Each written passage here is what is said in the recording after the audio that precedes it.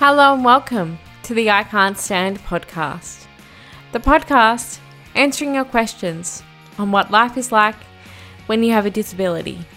My name's Peter, I have cerebral palsy, and I'm your host. This week, I have to say, really makes me love Instagram. I came across an amazing person named Haya Rawi. Haya lives in Lebanon, and I was so excited when she said that she'd sit down and chat to me to better understand what it's like for her living with a disability. It's one of those things that I think, my goodness, it's so amazing to think that we could connect purely because of Instagram and this podcast. So without any further ado, let's hand over to Haya.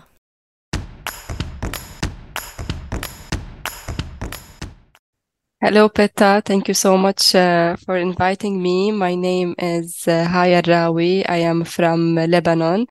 I am a person with a physical disability. I have upper limb amputation. I am 29 years old. I work with a humanitarian organization, International Committee of the Red Cross.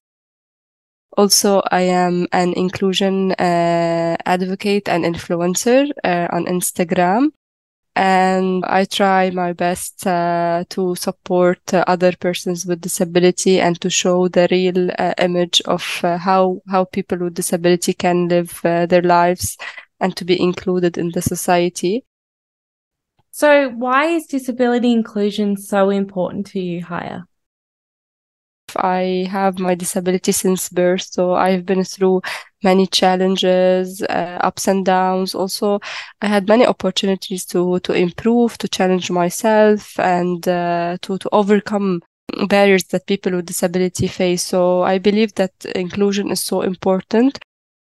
Although I understand it's not easy, inclusion is a process that should be done by different actors, starting from the person to the society, to the work, to the school. It's a long process, but we need to all work together, even persons with disabilities or without disabilities, to ensure the inclusion of persons with disability. What was it like for you growing up with a disability? Where did you grow up? What was your childhood like? It was a normal childhood. I've been treated like my sisters. I feel that I am a lucky person having parents who are not so much protective. It was a different situation. They were raising me to be independent, to do things alone. I went to school which is not dedicated for persons with disability or specialized because of my case. And I was raised like my sisters. Whenever we do something wrong, we all we all got the punishment. But of course, this is at home. But of course, going to school, when we meet other children, when they see my hand, some of them, they were scared. So scared of it. So it wasn't easy. Sometimes I felt angry. I wanted to show them my hand and tell them I was born like this. It's something that we can't control. So yeah, it wasn't easy, but we get through it. And I don't know what it's like for you in Lebanon, but for me in Australia, particularly when I was little, I was the only one in the room, only one in my class, often with a disability. Were you often the only one? Yes, in the whole school, I believe, yeah. Do you think that was beneficial to you, or do you think that was a disadvantage? Disadvantage, because in society they should see more persons with disability. I believe now inclusion and disability is better than before. I can say here in Lebanon and Middle East. But now we are seeing more persons with disability in public spaces, in malls, in restaurants. It depends on the accessibility, but it's getting different. But of course, definitely, I would prefer if I have someone else, because not to be the only different person among the other children. I also find when I'm the only one, it means that it's up to me to educate everyone about what it is to be disabled. And as I know, just because I have cerebral palsy doesn't mean I know what it's like for you, Haya. Yeah, exactly. So tell me about your experience of getting your first job. So I have an architecture background.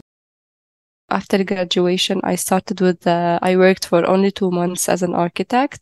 But then I moved by coincidence to the humanitarian field to work in the inclusion for persons with disability. They were asking for a person with disability to have this position, to have this job, because they wanted to have a person with disability acting as an inclusion advisor. And I was the only one applying for this position. I was using my architecture background in terms of accessibility for the standards like the grab bars, the ramps, those physical accessibility standards. So this was useful. Then until now, I've been working in this field since 2016, and now I'm the disability inclusion advisor. You say you were the only one applying, but I would say you're the only but the best. And that's what's important. I'm really interested to know because I have a degree in tourism. So my heart always lies with travel and exploring new places. How accessible is Lebanon? Yeah, unfortunately, it's not accessible because it's an old country with a lot of old cities. You know the architecture of the cities with the narrow road. We have some old spaces and buildings. However, we have in our laws related to construction, new buildings, guidelines for making an accessible places. But unfortunately, it doesn't work in all the sites and cities. It's really different from urban to rural areas. But we can say that in some places, like the public spaces, like malls or some public spaces, it is accessible. All the universities, when we study architecture, they should focus more on accessibility standards, and they should encourage more the students about the importance, because if you start from this, if you start educating and make it mainstreamed, and then of course this architect or engineer, after graduating, it's in his head, and he's totally absorbing the information when he will be designing. So he will, of course, take into consideration the needs of persons with disability. So maybe if we can start from the beginning, from the education, to put it in the curriculums, so, and also to have it as courses in the university, advanced courses in the university. You said that you didn't stay in architecture for very long and you went into inclusion. So tell me about your important work that you do for the International Committee of the Red Cross. We tried our best to support persons with disabilities in different programs. For example, in health, in livelihood, shelter, wash, because here in Lebanon we have as well the refugees with disabilities. So we try to support the community.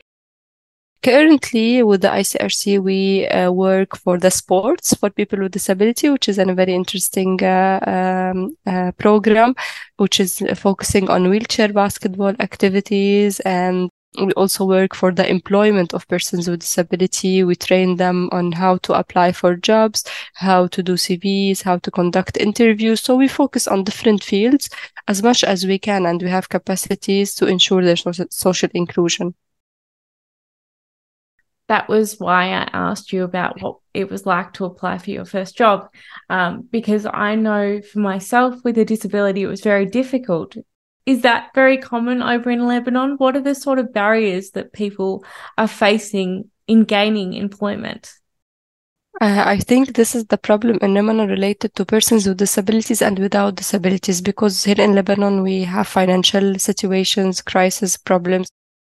Finding a job and the salaries are not so high. It's not easy to find a job, as I mentioned, for persons with disabilities or without disabilities. But for me, in my case, it wasn't I don't feel that my disability affecting me from finding a job, because I tried my best to really show that even with one hand, I can do all the software and computer things that are needed in the architecture.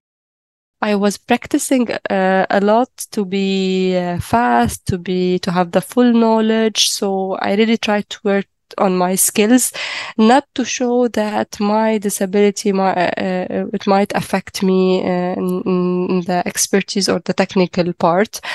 But as I told you, it was only 2 months I worked as an architect, but then I directly moved to the humanitarian field.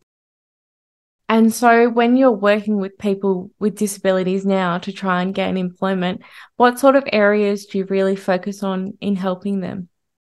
Yeah, the areas is that we always tell them, don't feel that you are the victim.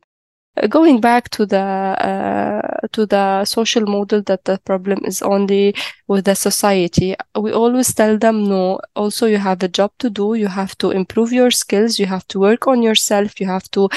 First step is do your CV. Prepare yourself for an interview. Search for a job. Attend the trainings. Now we can open online courses. You can learn online. It's easy. Everyone has a phone.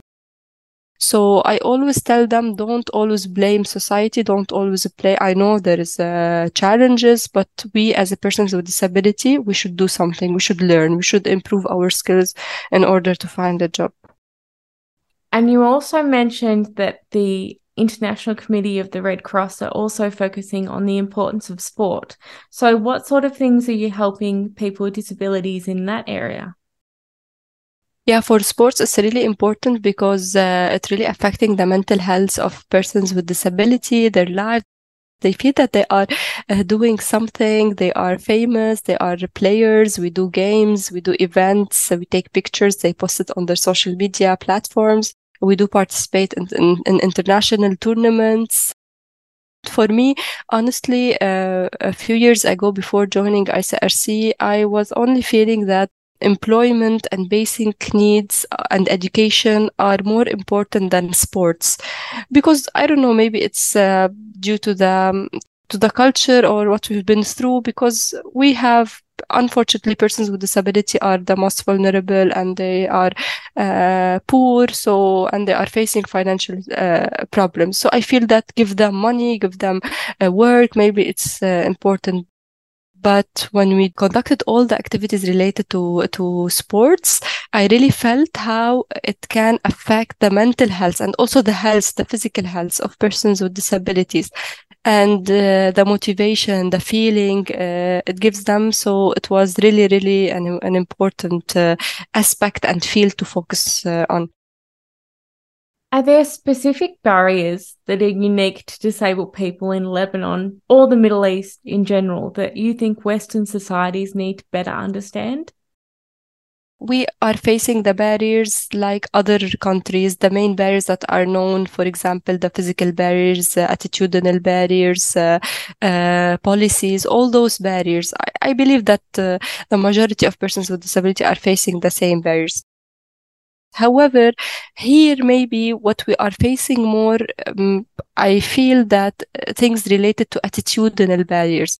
For example, the stigma, the stereotype, and the perception. For example, women with disability facing more things related to gender, because women with disabilities here in our countries, they face a lot of challenges related to getting married or giving birth. Personally, I've been through those barriers. So I feel that attitudinal and financial barriers are main barriers faced here. You also mentioned that you influence online and you have a social media following online. What's that been like? How have you found your audience? How do you find being disabled online? Yeah, it started during COVID. I thought maybe I wanted to film myself how I put a nail polish with nail polish with one hand, and I posted the video, and my account was private. But then I saw how my friends are resharing the post, taking screenshots. So I felt maybe it's I can. What about making my account public and post more videos to show people how I do things with one hand? So then I continued. I was filming myself washing dishes, doing many activities, cutting vegetables. Many people were supporting me, sharing the video. And what's really interesting that I got messages from other persons with disability telling me, "Hi, Haya, I have the same case, but I'm shy. I don't show my hand. I wanted to learn from you. When I saw your videos, I felt more confident." And also, I got some messages from caregivers and parents. And they were asking me, "How was your childhood? Because I have a child with the same case. I wanted to learn from you. Maybe he can meet you." It's not easy to create always content on Instagram to have followers and views, because I feel that the interest of people sometimes it's more for funny videos or for clothes. I don't know, other interests. So always as a person with disability and content creator, we need to be so much creative, short, and delivering the message quickly. So yeah, it needs a lot of work. Well, I have to say, I love watching your videos and I learn from you too. So thank you for doing that. And I know how powerful it can be to really build a community and to know that you're helping people see themselves in you. So congratulations. Is there anything you don't like about living with your disability, Haya? Maybe this feeling of always convincing others, society, that we can as a person with disability. And I prefer if we would live a very normal life without trying to convince or to show, yeah, that we can as a person with disability. And also I can say that responding to questions from people, how we live, how we deal, and also how sometimes the stigma and the stereotypes that that we face as a persons with disability, what we can do, what we cannot do, they really put assumptions about our capacities without leaving it to us. I agree. It can be really frustrating to constantly have to prove, particularly to strangers, that you're actually okay and that you could do many things. Yeah. So is there anything you like or even love about having a disability? We have some benefits as a persons with disability. No, I mean benefits of having little arm, because I showed these videos when I can put my hand in the jar or do something. So this is like a funny benefit. In the inclusion concept and approach and principle, we should deal with persons with disability like persons without disabilities, without having anything like persons with disabilities are superheroes, or they only do the good things, they are angels, they don't do mistakes. No, please, we do mistakes. We are at the end a human being. I would love if to see myself as a person with disability, like as a person, without seeing others seeing me as an angel or superhero. And finally, what do you wish for the future of people with disabilities?